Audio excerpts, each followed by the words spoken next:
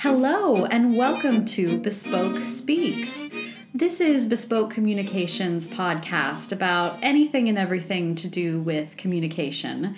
I'm Christine and I'm joined here today by my colleague Craig Jicker. Hi Craig. Hi. How are you? I am well. Good. I am well. I'm glad to be here. Oh, Yes. we're so glad to have you. So Craig and I have known each other now for almost 7 years, which is really crazy to contemplate.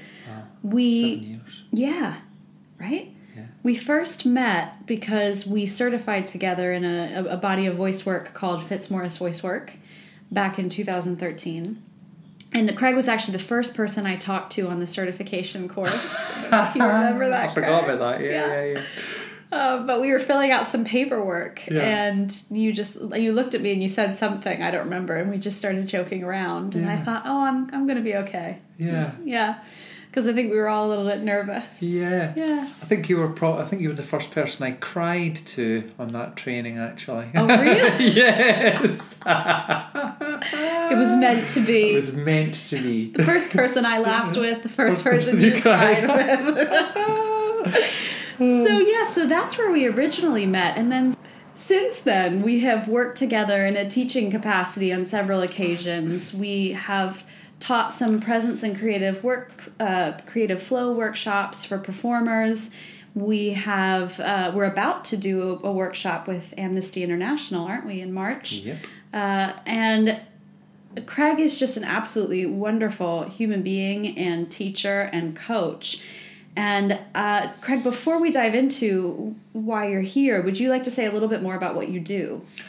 Oh, yes. When people ask me that question, I always ask them, what day of the week is it? Because it's different on every single day of the week. But I suppose the short version would be I'm a voice coach, a presence coach, and also an organic intelligence coach, which I'm sure we will be getting into more. Organic intelligence is a mindfulness and compassion-based clinical approach to help alleviate the symptoms of stress, anxiety and trauma, and help people live more present, vibrant lives. I want to also do some corporate communications work as well. So all things voice, all things communications, also, I suppose there's a spiritual aspect to it, perhaps. That's maybe more of a personal interest to mine, or transpersonal, whatever you would like to call that. The work the work that I do sort of all intertwines with each other. Yeah. As you'll know as a voice and communications teacher. I work with the nervous system to help people get more regulated on a biological level, and then how that manifests into their lives in a kind of positive way, wherever that is. So that could show up as an organic intelligence session, which is a interpersonal biofeedback session, where we have a free association conversation, and we allow their biology to emerge in a way that is fruitful to their lives. And then classic voice teacher stuff, like with actors, singers. That was my first flurry into teaching, was teaching singing. And the corporate side, so I go into big legal firms, and actually more than legal firms, pharmaceutical companies, Google. I'm allowed to say that. Product placement. And teach them how to communicate better and build strong relationships and be compassionate towards each other, and basically, just how to be, good human beings. Yeah. Yeah. Fascinating. Thank you. Yeah, it sounds like I'd like to follow you around for a week. Oh, yeah. Really? Wow. Yeah, I think I would. I think we all would after hearing that. Yeah. Well, just shoot me an email if you'd like to follow me around for a week. More about his contact details later. Yes. But yeah, so I'm curious about something that you said, really, which I think leads us nicely into what we're here to talk about today, which is this body of work called organic intelligence, which I thought you really succinctly described, because sometimes when people ask me what that is, I feel like I really struggle to sort of define it. So I love the way that you just described it in a sentence or two. Yeah. But also about how that kind of feeds into everything that you do. Whether it be your more classic voice coaching or a specific organic intelligence session, or working with your the people that you train on a corporate level. So what I'm curious about, I think for our audience who really probably have just no idea what organic intelligence is, can we break that down a little bit more? And how might that be useful to people who want to be better communicators? Because often the way it's described on the website is as a trauma healing thing, but it seems to go way. It doesn't say it's a trauma healing thing. I'm paraphrasing, but it talks about it in the context of trauma healing. Yeah. But how you use it as a coach is sometimes that. So sometimes you work as an organic intelligence coach, but do you also bring it into the other things that you do in terms of being a communication training coach or an acting coach or a voice coach? So that was a lot of questions at once. Do you have a sense of where you want to start? Yeah, there's The first thing is I'm reminded of something that Steve says that. Do you want to tell them who Steve is? Oh, Steve is Stephen Hoskinson, who's the founder of Organic Intelligence, founder and Chief Compassion Officer. Is what he calls himself, and he's like one of the most compassionate people that I've ever met. He often says that he is the worst person to give a succinct definition of organic intelligence, because he is the person that takes 3 years to teach people about organic intelligence through the HEART training. There's a training that I'm currently on called the HEART training. I'm in my final year of that, which is the Human Empowerment and Resiliency training in Switzerland. And so yeah, I think the deeper you get with organic intelligence, the more you study it, the more difficult it becomes about to describe. Yeah, given the sort of elevator pitch. Yes. I think people can find it helpful if you're just having a chat about it and they've never heard of it before. And I usually it's literally it's almost like learned off the top of my head that it's a compassion and mindfulness based clinical approach to help alleviate the symptoms of stress, anxiety and trauma. One of the things that is particularly unique about organic intelligence is that it goes beyond trauma. And there is actually an online course called the End of Trauma course, and that is to allow people to get beyond their traumas, because what Steve had found through his many years of being a clinical psychologist, one of the leading people in somatic psychology and trauma healing, was that what was wrong with most healing modalities or therapies was the focus on what's wrong.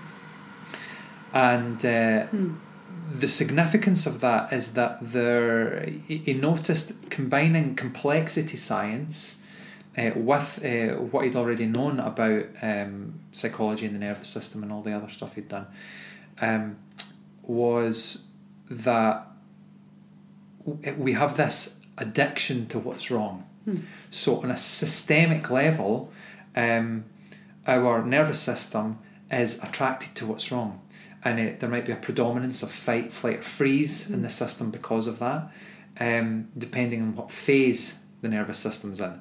I'm aware that I'm going into great detail right now, but basically the way that this manifests, this underlying nervous system what's wrong state, is the what's wrong attention. That's what we call it in OI, in Organic Intelligence. And it's basically what it says on the tin, which is that the attention is drawn to what's wrong. And that can manifest in various different channels of experience that we work with in Organic Intelligence. So, you might find yourself, for the people listening out there, you might find yourself being attracted to like racing thoughts, thoughts of doom, thoughts of like I'm not going to do well, or images of how things might go wrong or how they have went wrong, or random images that are there's something wrong. Sensations in the body, feelings of sort of anxiety or discomfort, tension, noticing only tension, noticing also tension. Yeah, so the attention is literally drawn to that, or emotion as well. And then also we have the external environment. So you may be drawn to what's wrong in the external environment, which includes people as well, like seeing danger where there is no danger. So the first thing is it's not the person's fault that they're drawn to what's wrong. It's an underlying nervous system state. The good news is that the biology is constantly sending signals to us that things are actually all right. That organising signals that would take the system out of that sort of predominance of fight, flight or freeze, that what's wrongness. So these signals are getting sent through. The hope is that we can, through sessions, reflect back where these signals are coming through, so that the attention then gets drawn towards the things that are more organising. So that's what you would do as an OI coach. You would help bring someone's awareness to the signals that are popping up in their system that are helping them organize. And what do you mean by the signals? Like what do you notice? So these signals, that's the good news, by the way, that no matter and what, doesn't matter what state of chaos a system's in, these signals will come through. Chaos theory, there are graphs that show you that through chaos,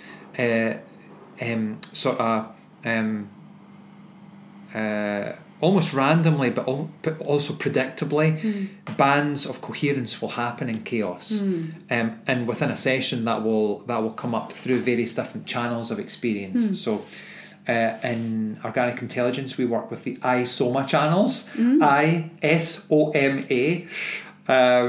I stands for image, so the image channel. S is sensations in the body. O is orientation, which we'll probably delve into quite a bit in this podcast, which is our connection to the environment through the senses, what we see, what we hear, what we smell, what we taste, what we feel through the tactile sense. Meaning, the meaning channel, so the mind, and thoughts. And affect, which is emotions. So any one of those channels, the organising information can come through this free association conversation that we have. And I sort of, if you want to call it a pure OI session, we're just like we're doing right now, like having a free association conversation. And I would reflect back in various different ways, depending on what state the nervous system's in, what phase it's in.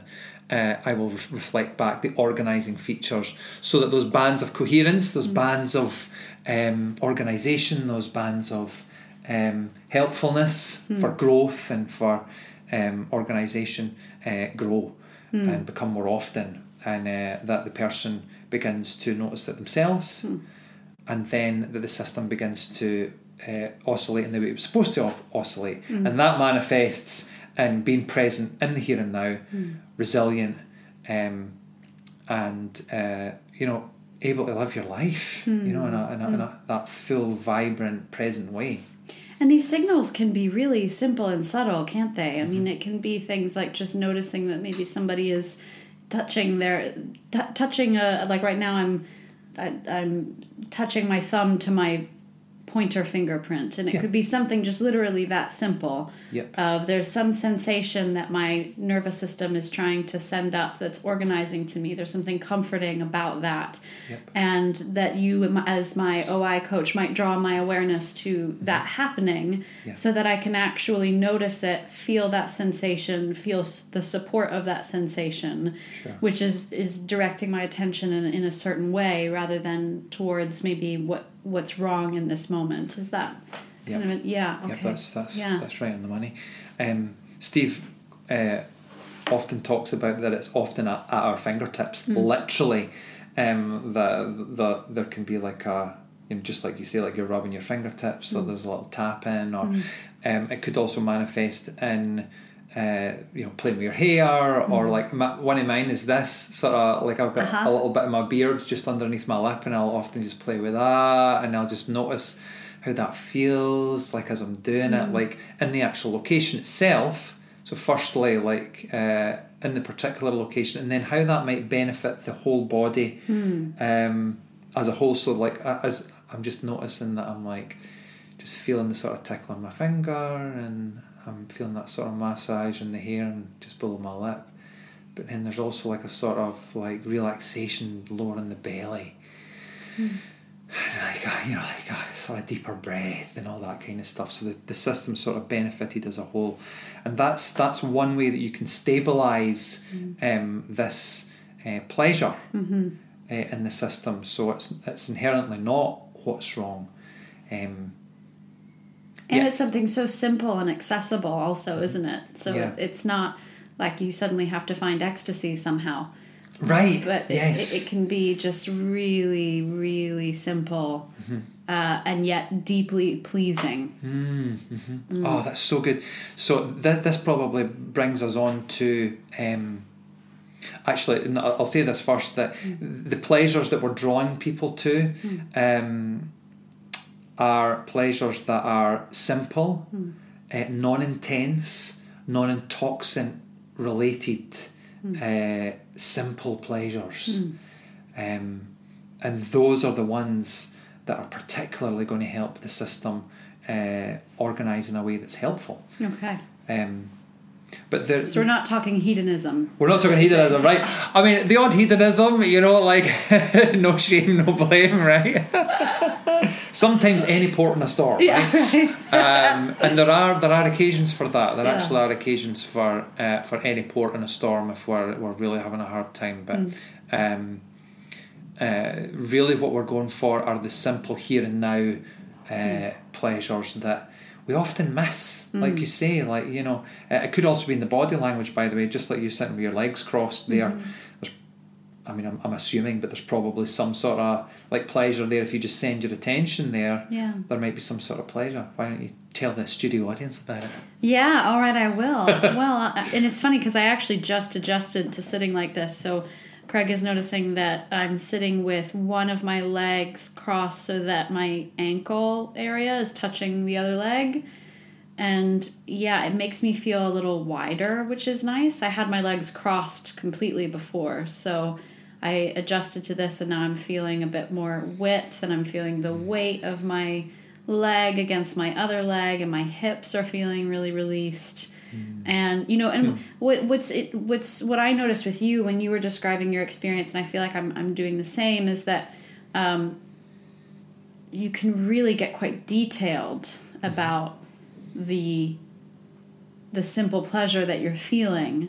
It doesn't necessarily start that way, though, does it? For a lot of, we've been doing work like this for a while. Yeah. For some people, at first, there's just no feeling of the leg, or there's no... Right. So when you're hearing this, it doesn't have to feel like, oh, God, I never go into that level of detail. I don't have that level of awareness.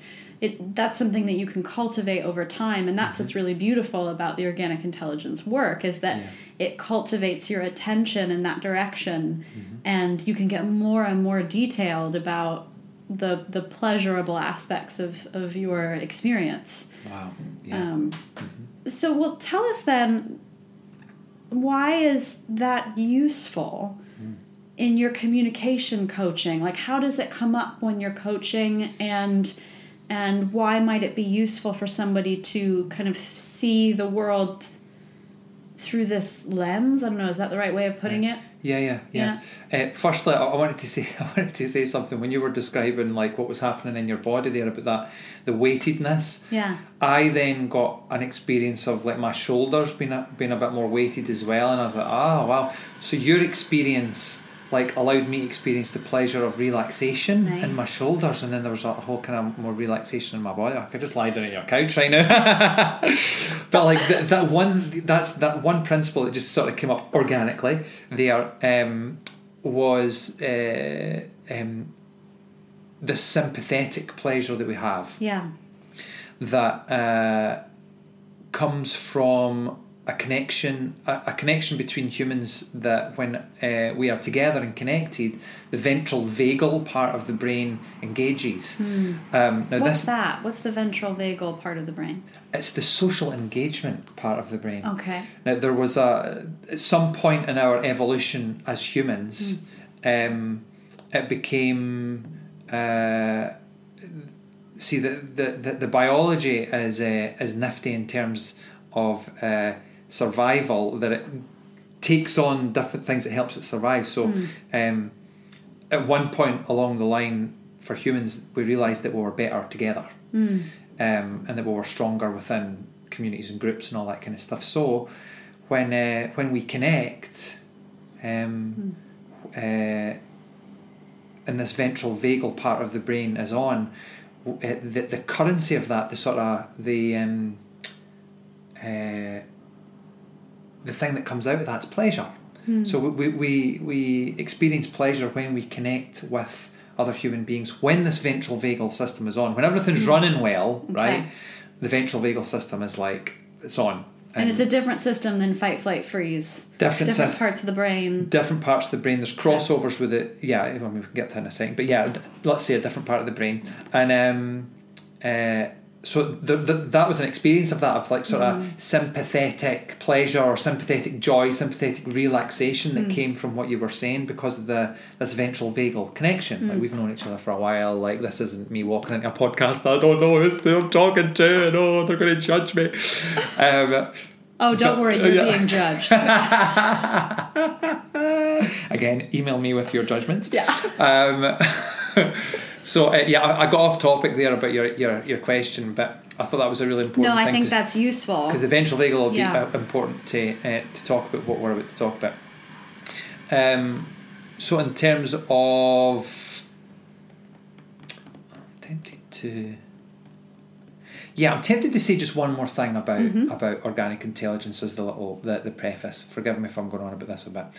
But one thing about complex systems is that you can't really predict what is going to happen if you change one little bit. Right? If you change one little thing, there's no real like A plus B equals C in terms of our systems, right? So you don't know if you're going to go for a walk in the park that it's definitely going to make you feel better or make you organised or whatever. We don't know, right? But what we can do is we can set up the initial conditions in a way that allows the system to find organisation by itself. So for these signals that we were talking about earlier, these signals of organisation, the rubbing of the fingers, all that kind of stuff, will begin to come through more and be realised more when we set up these initial conditions. And these initial conditions in organic intelligence terms are initial condition number one is orientation, which is one of our channels. And orientation is a connection to the environment through the senses. So into the here and now, into the actual, like, this is how we connect to our environment, basically, is through the senses. So what we see, what we hear, what we feel, what Tactile we smell, sense, what we taste. Smell, taste, Yeah. Second condition is orientation to pleasure. So that is the attentional capacity to be able to go have the attention recognise pleasure and reside with pleasure. And then 3 is stabilising that pleasure. We call it stabilising blue. We might get into red or blue at some point in this conversation, but that might be a deeper conversation. But so orientation to pleasure and stabilising that pleasure, those organising signals in the system. So setting those up, those initial conditions up, you can actually, there are practices that you can do, attentional practice, we call them strategic uses of perception, that you can trend the attention more towards the environment that you're in through the senses, with as little effort as you possibly can, and trend the attention towards pleasure, which is another practice related to orientation as well. Yeah, so rather than noticing what's wrong, you just redirect your attention to what is or what you like about what is. Love it. Is that okay? Love it. Yeah. Yes. So and the third one is stabilising blue, which is various different ways of sort of, I call it banking the blue. So banking the pleasure in the nervous system. So there are ways that you can kind of teach the system through your various different isoma channels to begin to recognise what that pleasure is, that organising signal is. I love what you were saying there. That segues into, and then I think we can get on to like the specific applications. So like you've got your what's wrong attention on, and you know the mind is racing. Or the images of doom, like things are going to go terribly, and I'm anxious and all that stuff. So for in the first instance, what can be useful is something called benign neglect, which is an acknowledgement that you're having that experience, tipping your hat to whatever that thought or thoughts might be. Tip the hat to that, and then we're going to redirect the attention into what is, like you said, and what is. The definition of what is in organic intelligence terms is the orientation. So we're feeding the brainstem, the amygdala, with signals that we're safe. Because most of the time, luckily in the Western world certainly, we are in a safe environment. Yeah. Like we're sitting in a living room right now. Yeah. If I was, like feeling anxious and sweating and oh no, am I going to do really bad in the podcast and all that kind of stuff, which happens for many people and happens to me. It's very normal. It's totally normal. Yeah. Like this happens to most people in varying different degrees. So most people can get quite a lot out of this. So what I'm going to do if I do get one of those thoughts of oh no, like I'm not going to know what to say. I'm going to benign neglect that, so I'll just tip the hat. Oh, hiya, there you are. And then I'm just going to bring my attention back to you. You're in the environment, right? Or I'll just allow my eyes to wander where they want to wander around the room with as little effort as possible. And I'm going to notice your amazing sort of palm tree thing. Like isn't it pink amazing? Leaves. Well, yeah, right. Yeah, it does have some pinkness to the leaves. Yeah. Yeah. Yeah. So like here we have a perfect example of orientation, and then orientation to pleasure organically comes up. So I'm like, oh my god, I'm like, oh yeah, I see the tree, and oh wow, there's like some pink in the tree, and I'm like, wow, so curiosity comes. Curiosity is a pleasurable state. Yeah. And thank you, trained attention, kind of automatically then went to this feeling that in my stomach of like, oh, that's sort of pink. That's different. That's like, all right. So I was sort of enjoying the visual of it. I was enjoying the feeling it was giving me. There's a sort of smile on my face, and then you began to join in with me. Yeah. I'm a good organic intelligence coach, future organic intelligence coach, Christine Mottram. One day, you joined me. You co-joined me in the pleasure, and that is pleasure squared. When you share it with somebody else, it increases the pleasure, and it's just back and forward. Yeah. Again, that ventral vagal thing that happens. So orientation to pleasure happened there, and there are ways you can work, like stabilising the blue. Like we stabilised the blue before. So when you're rubbing your legs, or you're stroking your hair, or you're rubbing your fingers together, or you're folding your arms, whatever's comfortable in your experience, you notice it. Number one, you notice it. 2, don't fuss with it. Just let it do its thing, whatever it's doing. 3, feel it locally. And 4, enjoy it globally. And feel it locally means where in the body you feel it specifically. Yeah. And then globally means, can it spread? Yeah. Okay, interesting. Yeah, so it's like how, your folded arms, it's like feeling it locally would be, where do you feel... Just funny, I didn't have my arms folded, but you did. Yeah. And then it's all of a sudden right. And that's the thing, we don't really need to do this whole thing of building rapport and all that stuff by mirroring what someone else does consciously. Because it just happens. It actually happens. When the ventral vagal system happens, I've actually had people say to me before, are you copying what I'm doing? And I'm like, And I just had no idea that I was doing it. Like Yeah. that we just sympathetically begin to sort of copy each other. You know, just like kids. Yeah. Just So like we don't kids actually sort have to work that hard, as in, because there is some communication coaching out there that would say, watch other people's body language and mimic it to try to get their trust. Sure. But yeah. what you are saying is actually, when we're just focusing on, oriented connection, Yeah. that body language and trust and mirroring sort of happens organically. Yeah, Yeah. That's what I've found, and that's it. Kind of makes sense in the biology, and there's a sort of authenticity that comes with that. That's not. I'm not putting something on to try to get your trust. No, Yeah. no. It's just coming out of a sort of I want to say sincere connection, but sincere almost seems a little bit more that you're willing it. Like it's like just It's just happening. It's just happening. It's organic, if you will. It's organic. It's an organic intelligence. It's organically intelligent. Well branded. Yeah, yes, I know, right? Well, it wasn't me that branded it, of course, but so yeah. Well, it's something else I wanted to say in that, but it's totally escaped me. We were talking about banking the blue. Yeah, I love this.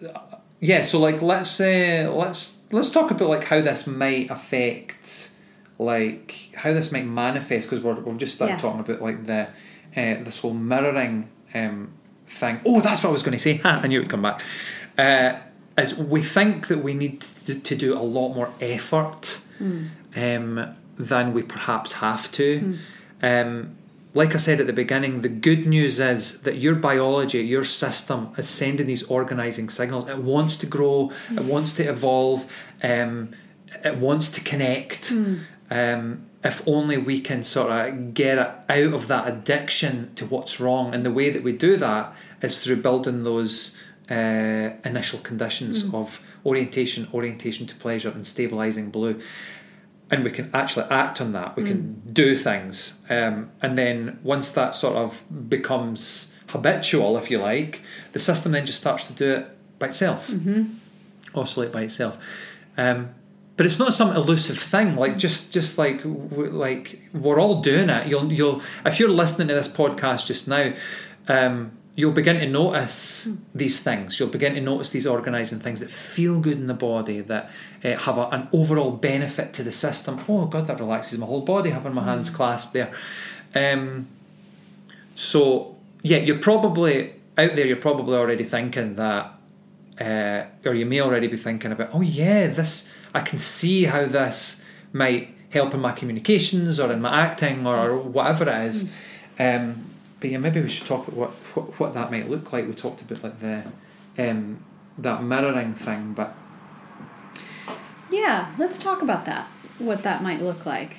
So, because I think you're right. There are some obvious connections just in how you've described it. Of well, to have more orientation online is going to build more curiosity, rather than directing our attention towards, oh, am I going to fuck this up? Oh. fuck. Are we allowed to swear? Well, we're voice teachers. We can't really be judgmental over words. Surely, I'm always like when my nephews like swear, as they invariably do. One's 10, one's 7, and they love like pushing the boundaries. I can't get angry. I'm a voice teacher, express yourself. Use your voice. Like, it's language. Use it. Yeah, no, I mean, I swear all the time when I'm teaching, so I'll language. Swear now. Yes. Is this your first podcast where you've sworn? I don't know. Is it? Listeners, is it? Is it? Let me know if it's not. What was I even swearing about? Oh, am I going to fuck it up? That's a common fear that we have, either as actors or just as public speakers or as communicators in general. Yep. And that, if we put that in a frame, that would be the what's wrong attention. Not just that, but how is this going to be received? And the sort of general apprehension around, is it going to be received badly? Would you also call that the kind of what's wrong attention? Yeah. The hallmark of it is if it begins to go one to the next, to the next, to the next, to the next. Okay.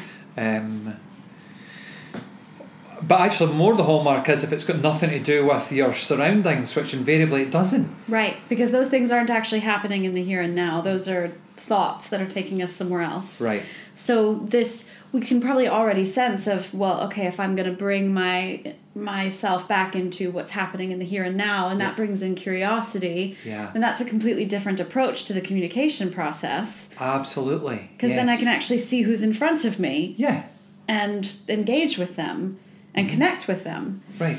And so what if you just, like, how would you work with somebody in this way? Maybe that is that something that would be interesting to talk about at this stage? That might be interesting. And because, like, you know, in all those scenarios you're talking about, like actors or communicators or public speakers, like, or just in life, like having conversations, like, if your system's in this fight, flight or freeze response, the amygdala is misfiring, right? You're in a safe environment, there's no tiger there, but your system's actually reacting as if there's danger. So the amygdala is misfiring. There's a disconnect between the system and its environment. So that'll manifest in, you know, you're standing up to do your presentation, your palms are sweaty, you've got dry mouth, the thoughts might be coming in that you're not going to do well. There might be an image of, you know, I hate to plant this in your head, but everyone laughing or you know, whatever it is. Like, I mean, everybody's got their own personal like experiences of that. But in my experience, the biology and the mind and all that stuff has no end of examples when we're in the what's wrong with attention. But it's really the underlying state. It doesn't matter what the content is. The underlying state's in this fight, flight or freeze response. So, but could you imagine, rather than being up there in that fight, flight or freeze response, that you were in the ventral vagal, this curiosity kind of state, where you are connected to your environment, this safe environment, you're connected to the people that are in the environment, because orientation, by the way, this connection to the environment through the senses, is a priming for the ventral vagal system. So it's the difference between going up there and seeing your enemies and going up in the same room and seeing all your pals. Right. Seeing all your friends there. Yeah. Or at least... Even if you, I don't mean to interrupt, sure, but I just thought it might be useful to say it, that even if you know consciously they're not your enemies, because fight, flight, freeze is not it's not a cognitive thing, is it? It's an instinctual thing. Right. So you might know, oh, these are just my colleagues, or this is just an audience who has come here to watch this play on a cognitive level, but that doesn't mean that on a instinctive level your biology is responding that way. Right. Okay. So true. There are places for using the mind in terms of positive thinking. Like, you can actually use the cognition to think positively. There's loads of like great work out there that does that. The problem with that, we would call that those phase 2 tools, where you're doing something and it's shifting your state. But your state only tends to be in that state as long as you can maintain your attention there. Yeah. What we at Organic Intelligence are kind of more aiming for is a systemic change, is that the underlying biology then begins to do that by itself. So the biology is doing the heavy lifting, rather than you've got to think positive thoughts before you get up there. You're just going up there and doing your jam, you know, and you're just oriented to your surroundings. So that would be the first thing for just everybody, whether you're a communicator, whether you're living your life, whether you're a speaker, whether you're an actor, is to get connected to the environment through the senses, and feeding your brainstem with the reality of here and now. I often talk about it as allowing your eyes to wander around the room with as little effort as you can, and letting your eyes go where it is they want to go. And that feeds the brainstem with the information, I'm safe, I'm safe, I'm safe. And then if a tiger does walk into the room and you go into fight, flight or freeze, great! Yeah, you should. Because that's going to save your life, right? Whereas if you're getting up there to do your presentation or play Hamlet, or, you know, have a conversation with your partner or your friend that's difficult, or even just socially engaged. So loads of people have social anxiety as well that come to me. All of those things will be helped with continually that practice of getting the attention into the here and now through the environment. Yeah, and people often feedback with, and I don't know if anyone was following along there with the allowing the eyes to wander around the room. I was. You were, yeah. you were. But often what people feedback is a sense of, like, how are you now? A sense of relaxation, a sense of, the mind calming, nice feelings, or just neutrality. We're not going for anything major here. Really, the first port of call is just the neutral environment. We're not even looking for pleasure. We're just seeing the neutral environment as it is, and that is enough. Sometimes to just take the system out of that sort of fight, flight, or freeze response. And if we practice that on an ongoing basis, then when it comes to the more difficult times, then it can sort of kick in, if you like, more easily. You can also use it just before you go on. You're like, oh God, right, okay, I'm feeling anxious. We're going to benign neglect the anxiety, and we're going to allow the eyes to wander around the room. Feeding that brainstem with those signals. Also sounds, noticing what sounds come to the ear, what you might feel in the tactile sense, and with as least amount of effort as is necessary. Sometimes we need more to take us away from the vortex.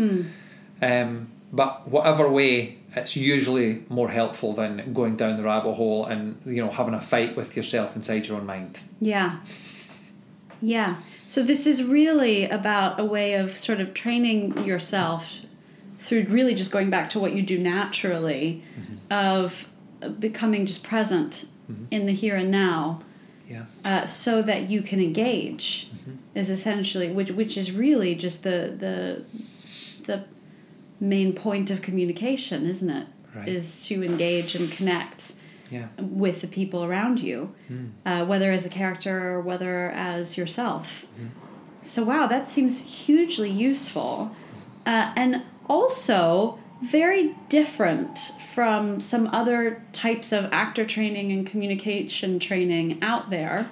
That tends to start well there are two ways that I'm just thinking of that are right off the bat that are different, and they both relate.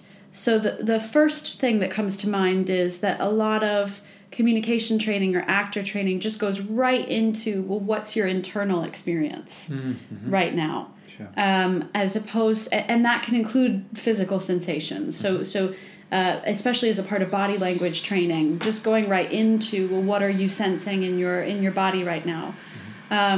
And not that that's not useful, but it's just interesting to me that organic intelligence actually starts with taking the attention out first before coming in. Yep. So I'm curious to hear anything else you have to say about that and why that is important.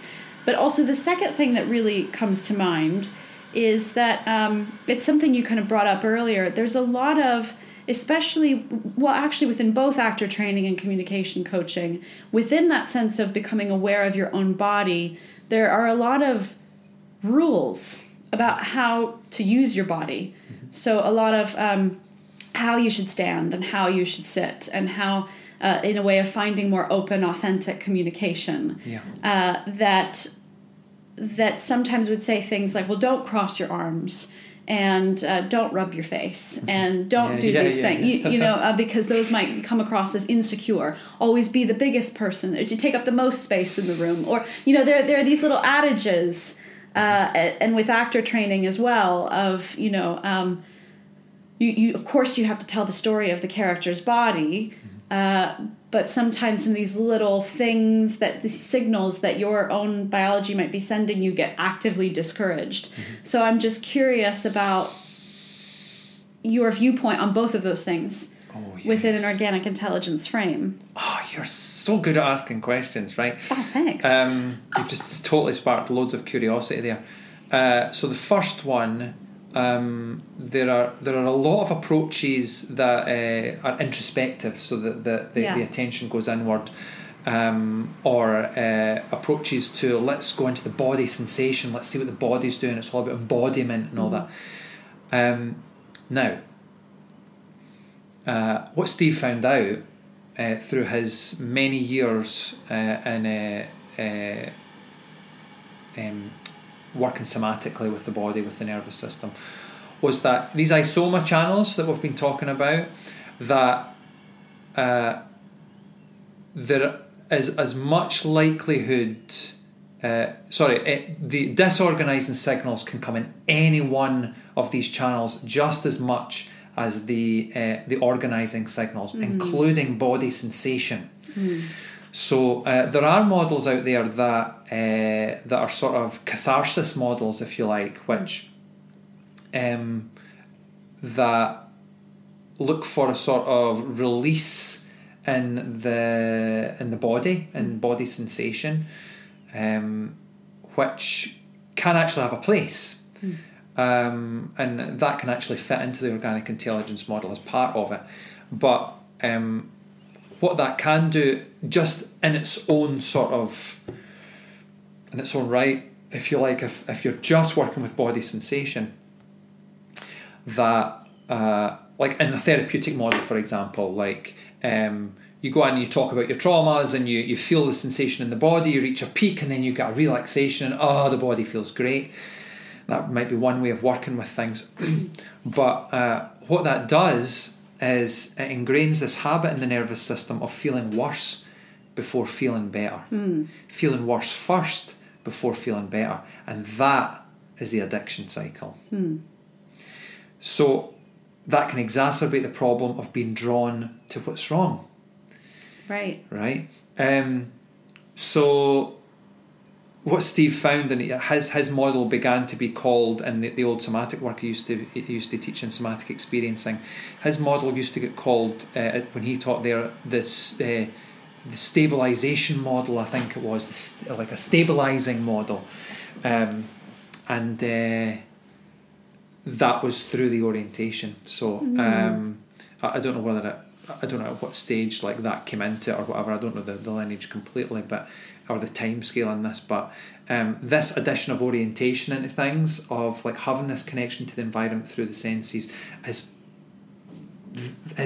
the first and probably the most important thing, as well as a compassionate container for all of this. But this orientation, this first coming away from what's wrong, getting out of that addiction cycle and breaking the cycle, is the important thing. Like, we're looking for systemic change. He was noticing in his therapeutic work that sometimes people were having a really great session and then their lives improved and all that stuff with a more sort of cathartic model, but some people weren't. Some people might have had a good experience in the session and then they just fell apart, maybe days or weeks later.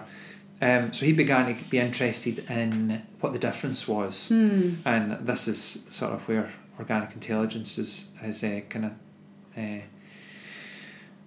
sort of taken the torch a little bit, and that is this connection to the environment through the senses. So rather than going introspectively, which, I mean, I don't know if anybody out there has experienced this, you probably have, that, you know, when you meditate and you go inside and, you know, you're not doing so great, that it can make it far worse. Yeah, I mean, that can happen a lot in a voice class. People start paying attention to their breathing and their body, and all of a sudden they feel terrible and are weeping, and they don't even necessarily know why. Exactly. Yeah. Yep. And it's because, I mean, it's the meaning channel is one channel, so you know, it's an expression of what the underlying state is. And don't get me wrong, like I said, that there are occasions when, like, you kind of sort of need to go over the hill, but as a rule, as a practice, as the whole thing, I don't think that works quite so well. Like literally, when you really, let's take away organic intelligence just for a second. Like, me and you are sitting here, right? And no matter what sort of kind of day I've had or kind of life I'm having or whatever, right in this moment right now, like, I feel my feet in the floor, I'm seeing you, we're having a chat, there's nothing wrong. Yeah. And there's at the moment, you know, touch wood, there's enough attentional capacity that's sort of automatically going into this orientation. Like, I'm oriented. Like, it's like the orientation practice isn't the end goal here. The if there is an end goal, it's to be in a state of orientation, so that you're just with your environment, right? Like, there's no problem right now, right? And would you say that can even help you, that state of orientation, with handling experiences that maybe are more intense? Yeah, right. So even as, whether it's as a character or as yourself in a communication act, if you're having an intense response to the experience that you're having as you're trying to communicate, if you stay oriented, there's a way of sort of being with that experience that doesn't shut you down. Absolutely, Okay. absolutely. There are two things about that. One is that in whatever environment you're in, orientation will probably help somewhat. The other aspect to that is, limit yourself to toxic environments. At least in the beginning. Like if you want to, like, if you're like a campaigner or something like that. I mean, or the work that you do involves you going into intense situations. Like as much as you can, limit your exposure to unnecessary like intensity in your life. Because like it's easier for me, like right now, for example, to have a conversation with you and just let things flow. I'm not thinking about what's going to come next. Hopefully there's some coherence. Hopefully you're getting something out there. But maybe like if I was in another environment where it was a bit more hostile, like the person that I was with was a bit more hostile, maybe it'd be a bit more difficult for me. Or maybe my system's in a place where that I'm not quite reacting so much to that, because I know that there's actually no real danger here, so I can communicate. So a few things there. One is that you can work with conflict, absolutely. Two, there are sometimes you need to retreat away from the conflict, just to build resilience, and limit certainly unnecessary conflict. Like get rid of that. Get rid of that as much as you can in your entire life as is possible. Of course, we have commitments in our relationships and our work and all that kind of stuff, and sometimes that isn't possible. But there's always something that we can do. And orientation is your kind of basic exercise to begin that. So like before you're going in for the big meeting, or before you're going for the audition or the conversation, like orientation is key, is a key thing that might actually help you then go in there and be able to see the person who's in front of you. Yeah, and it's been really interesting because I've been playing a lot with orientation in my teaching, even as we are diving in more deeply to what's happening in the body, so that I'm asking students to stay oriented as they do it. And the feedback is generally that they're actually more in tune with what's happening in their body when they're oriented, or that it's they're noticing is happening with more ease when they're oriented than when they're taking the focus entirely internal, which is just so interesting, isn't it? That's fantastic. Yeah, like that sense of ease. Like the sense of ease doesn't tend to go with the what's wrong attention. Right. So you're right. So if you're exploring the body, it's not like, we're just going to delete the body experience. But it's like it's the reflection of the environment that we're in the body. Yeah. And that the orientation allows you to, if there's an experience in the body that is intense, help you on a biological level also know that you're safe. So you're safe to explore that to whatever degree feels okay to you. Yeah, really interesting. And then what about this other thing? Yeah. I've got a bee in my bonnet about this. That's what I want to hear about. Yeah, because I do corporate training, and anytime that I'm working with groups or one-to-ones or whatever, most people have the classic is, but if you fold your arms like you're defensive, immediate eye roll. So here is the truth here. Since we're like in school or how we've been brought up, you're in the classroom and the teacher is saying, stop fidgeting, sit up straight, don't do that, don't rub your nose. I'm rubbing my nose right now. Don't you rub your nose. And these are all things, or these can all be things, sometimes you just got an itchy leg, whatever. But like these are the things that keep us. They're not only self-soothing, right? Because there are a lot of therapeutic approaches in that say, oh, this is a self-soothing thing. It totally is, but it's actually deeper than that. These are organising for the actual system below, for growth, for change, for evolution. So, don't fold your arms. All that stuff. That is called oppression. That is denying the system its organising features in which it can grow, it can evolve. Of course, I hope I don't get in trouble for this, but I don't know who's listening, the Prime Minister perhaps. I will be calling him and telling him about it. The system, the kind of system that we're in, as in the society system, doesn't want us to grow and change and evolve because it will challenge the status quo. So right from a basic level, and this isn't, I mean, like, no shade on the teachers, by the way, because they think they're doing a good thing. They think, oh no, they're raising children to be good people in society and all. It's all probably very well intentioned, but really this systemic thing underneath it all is to oppress, and not to have this growth and the sort of individual and collective biology. So the sort of antidote to that, if you like, is just doing the opposite. So like this. So like when you're folding your arms, when somebody's folding their arms when they're doing their presentation, rather than me going, what are you folding your arms for? Put your arms down, stand strong, do this, do that. First of all, it's like, well, I might just this depends on what state they're in, by the way. But like, I may, depending on what their state is, go, folding your arms like that looks comfortable. How does that feel in your body? Does that feel good? Yeah, that feels quite good. Great. So let's feel it locally, or let's notice it. Let's not fuss with it. Let's feel it locally, and let's enjoy it globally. And now do your speech, because that's like, and that would maybe be a way you would work it in the room, basically. But which means that could maybe even shift. Yeah. The folding of the arms, but at least they've gotten the organising information from it. Yes. And then are shifting into something else because that's what feels like the right next thing to do. Right, yes. Okay. Because, like, with the same token, telling somebody then to fold their arms, that might be the oppressive thing. Right. The important thing is what is coming up from their system. The good thing about the organic intelligence work and being an organic intelligence coach is that I didn't have to work very hard. All I'm doing is watching what the signals their biology is sending me and reflecting those back in a way that's organising for them. Yeah. And that could be their arms being folded. That could be having a little sway back and forward and all that kind of stuff.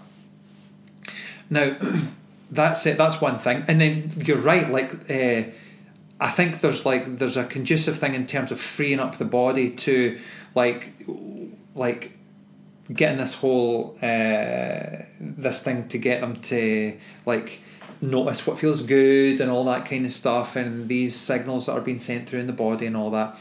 And then from there, like, the body begins to become freer and more expressive, and all right, like, that feels good. Oh wow! So we're looking. This is a positive reinforcement model. And I can't believe I've not said that until now. But this is a positive reinforcement. You have, just not in so many words. Not so many words. Yeah. So the negative reinforcement is what I said earlier about feeling worse first before feeling better. That is negative reinforcement. Negative reinforcement doesn't work. Negative reinforcement will cultivate more negativity. Don't stand like that. Your arms look silly like that. Like, you don't look strong. You look that. Any good sort of corporate training and all that even will have some sort of positive spin on things. But we're sort of taking it, nervous system level. Like, we're taking it to the biology. So that the change can be systemic, and it's more of a,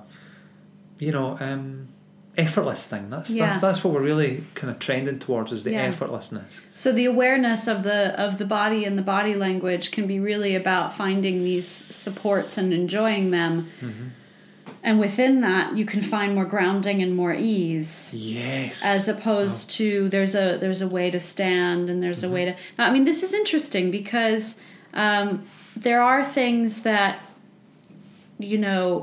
I'm thinking particularly of, I work with actors a lot, and I do notice that there's a lot of, every time they go to speak a text, like putting their hands in their pockets. Mm-hmm. So there is a certain amount of, how do you make somebody aware of that without negatively without negative reinforcement of get your hands out of your pockets, but also that actors and public speakers do tend to have some habits that they do that they might not be aware that they are doing, that might not be serving the story that they're telling. Let's put it that way. Yep. So I have been experimenting since starting with OI with working in a different way with that, which is that I get them to notice that their hands that are in their pockets and what feels good about their hands being in their pockets. Yeah.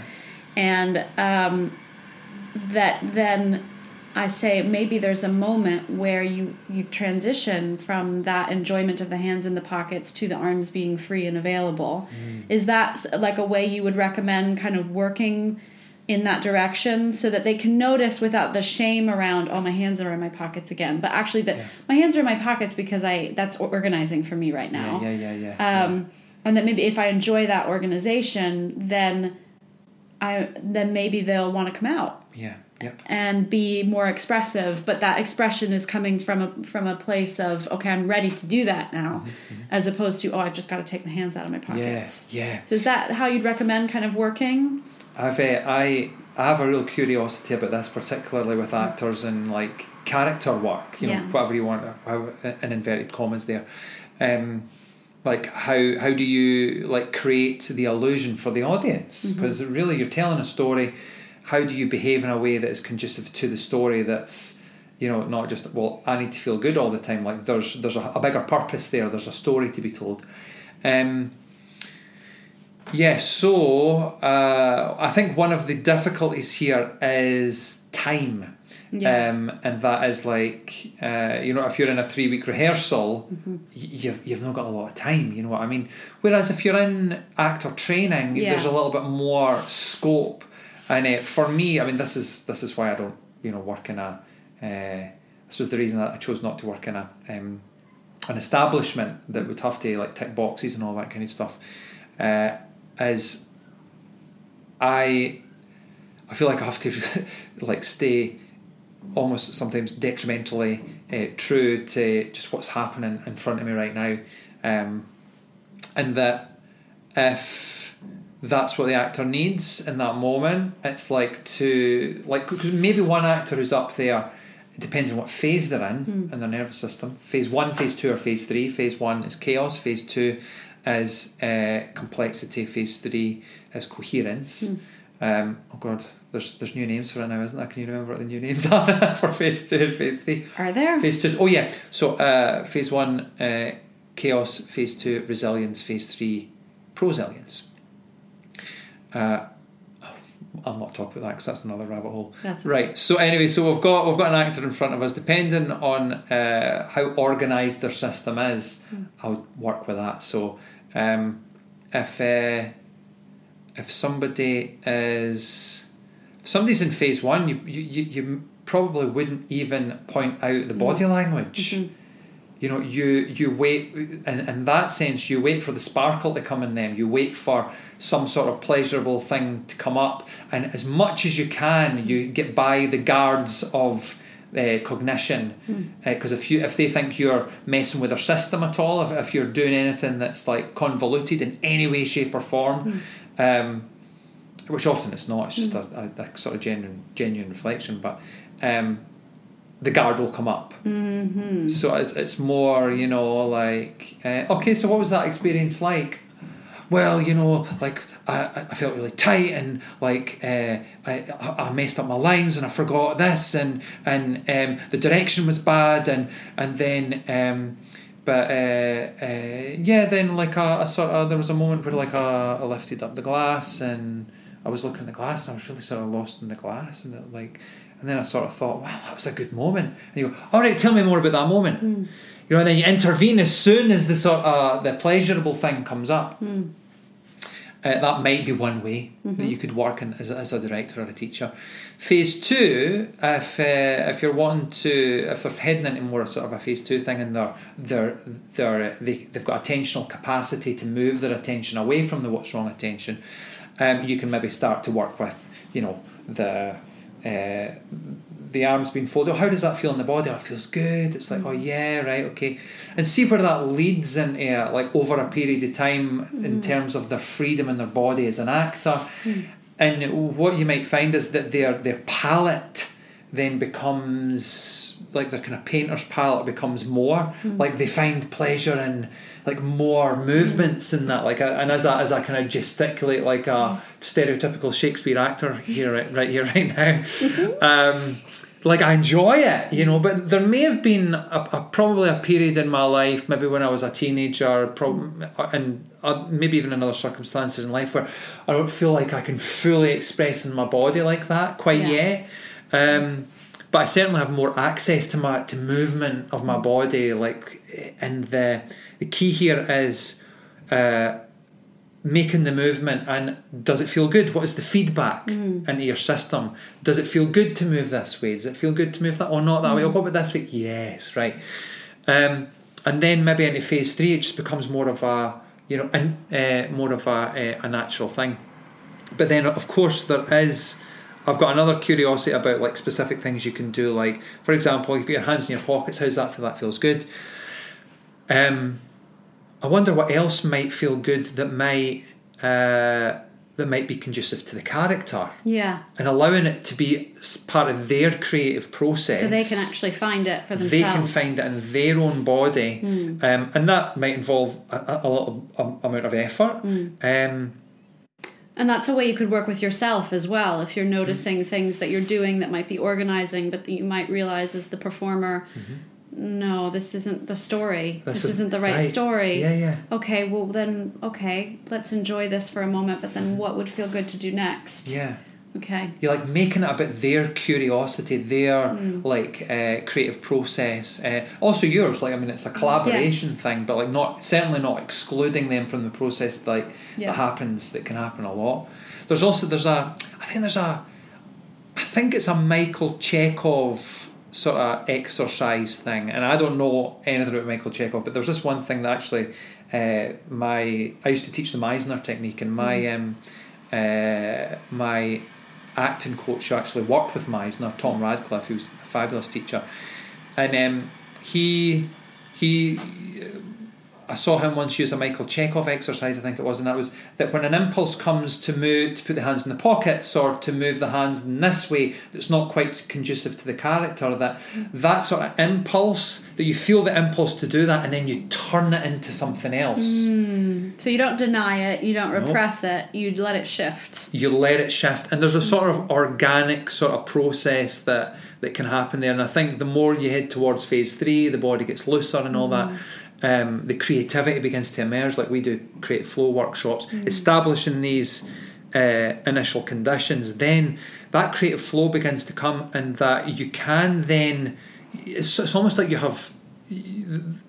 it's almost like a choice. Like, there could be a choice, or it might not even be a choice, it might just be like a happening that's sort of like, oh, I was going to put my hands in my pockets, but oh, now I'm going to put my hands through my hair. And then that impulse then becomes organic, and then does that feel good as part of your creative process? But in the moment, does it actually feel good in the moment to do this sort of new thing and building your character, like gesture by gesture, bit by bit, until you're literally living, breathing, behaving, moving as your own experience, but to the audience, the illusion is like that you're somebody else. Yeah. And you could do the same thing even as a public speaker, couldn't you? Of if you don't want to tell the story of your hands in your pockets for whatever reason, a same sort of similar flow of, okay, let the impulse happen, but then where does it lead? Yeah, really fascinating. I suppose, I mean, in terms of, because it's like, this is certainly where I struggle. It's like, well, actually, do you know what you could do? It's like, maybe I'm not being empathetic enough actually. If like I used to be a lawyer actually, like in my younger days, I was a criminal defence lawyer, and I played the part. You know, I did trials, like I put on the gown and everything, and I stood up in court and all that kind of stuff.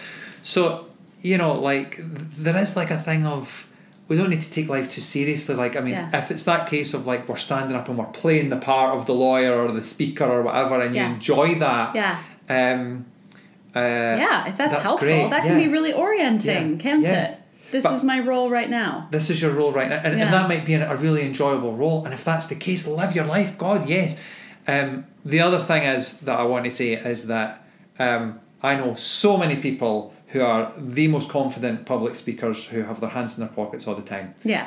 And like find their own expression of how they do it. Because a casting director or a CEO or whatever will tell you, you need to like have a strong stance, you need to have this, that, the next thing. But the people that they report back that are like, wow, they're doing really great, are the people that break all the rules and do whatever the hell they like. Because they're feeling the most at ease, because they're following what's helpful for them. Exactly. And sometimes what's helpful to you can also be can actually also be taking your hands out your pockets as well, by the way.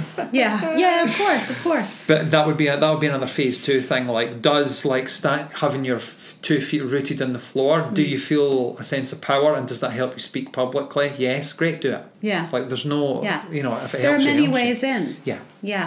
But I do think it's just really interesting to hear that it from this perspective that you as the communicator, your instincts can be a part of the process. It's not about any kind of communication training or actor training is not about erasing who you are. Yeah. It's about helping you come more to the table. Oh, really, big time. And be a connected, honest, open version of yourself. Yeah. To your point earlier of it's you know, we have these states of fight, flight, freeze, and often that's what we communicate from.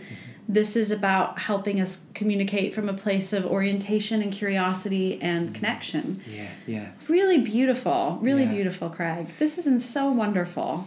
I want to say one more thing about that, because I feel like I've not said enough about it, and that's just what you were saying there about the connection. Like, this ventral vagal part, this isn't just like a science-y, like, orientation, so that the ventral vagal part of the brain flashes and we connect to each other like we're robots. Like, this is real human connection. This is listening. This is creating together. This is collaboration. This is love. This is understanding. This is compassion. And if we can bring all of those things through this sort of work into onto the stage, into rehearsals, into the boardroom, into our conversations and interactions in our families and with our friends and the rest of the world, then that is really what it's about. Is, you know, sort of starting with the individual biology, but you can't exclude other people because this is part of it. Yeah. But this being a collective thing, that we're collaborating, we're working together, we're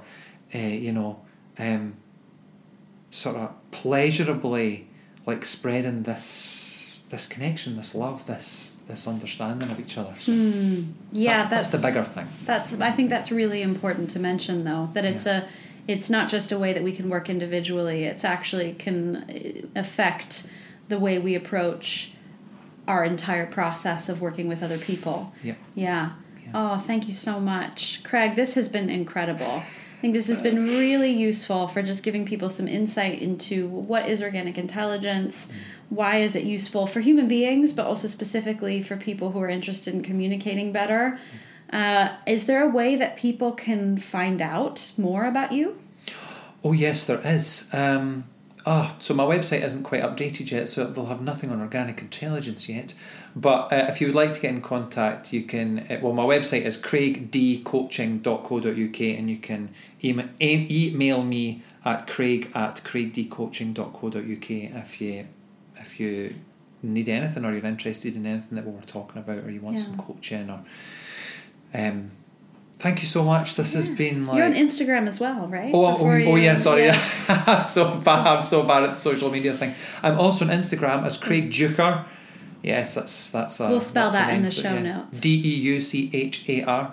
I'm also on Facebook as well, but so follow me on all the usual social media channels.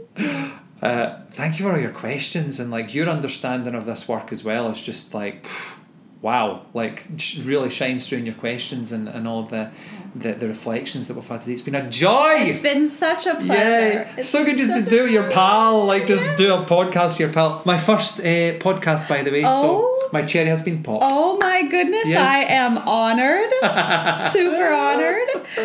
So as I'm sure our listeners, have just been honored to hear that they... Honored. You've been honored.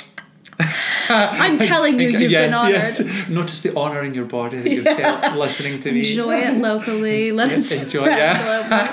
Oh gosh! And thank you, listeners, so much for listening. We'd love to hear your questions because this is also a curiosity that Craig and I just have together as well as separately in our coaching. It's something that we're actively collaborating on together as well as separately. So we'd love to hear just your insights into the questions that are coming up as you're listening to this episode, or if you've ever worked with either of us before, how this has been helpful for you, your curiosities around how it could be helpful for you. That would just be great to hear from you. So you know how to contact Craig, and in terms of us, you can email us at bespoke.com, contact@gmail.com. You can find us on our website at bespoke-communication.com and on Facebook at Bespoke Communication and Instagram at Bespoke Speaks. So we are very widely available and wanting to hear from you. And in the meantime, thank you so much, Craig, and we will see you next time. Bye-bye.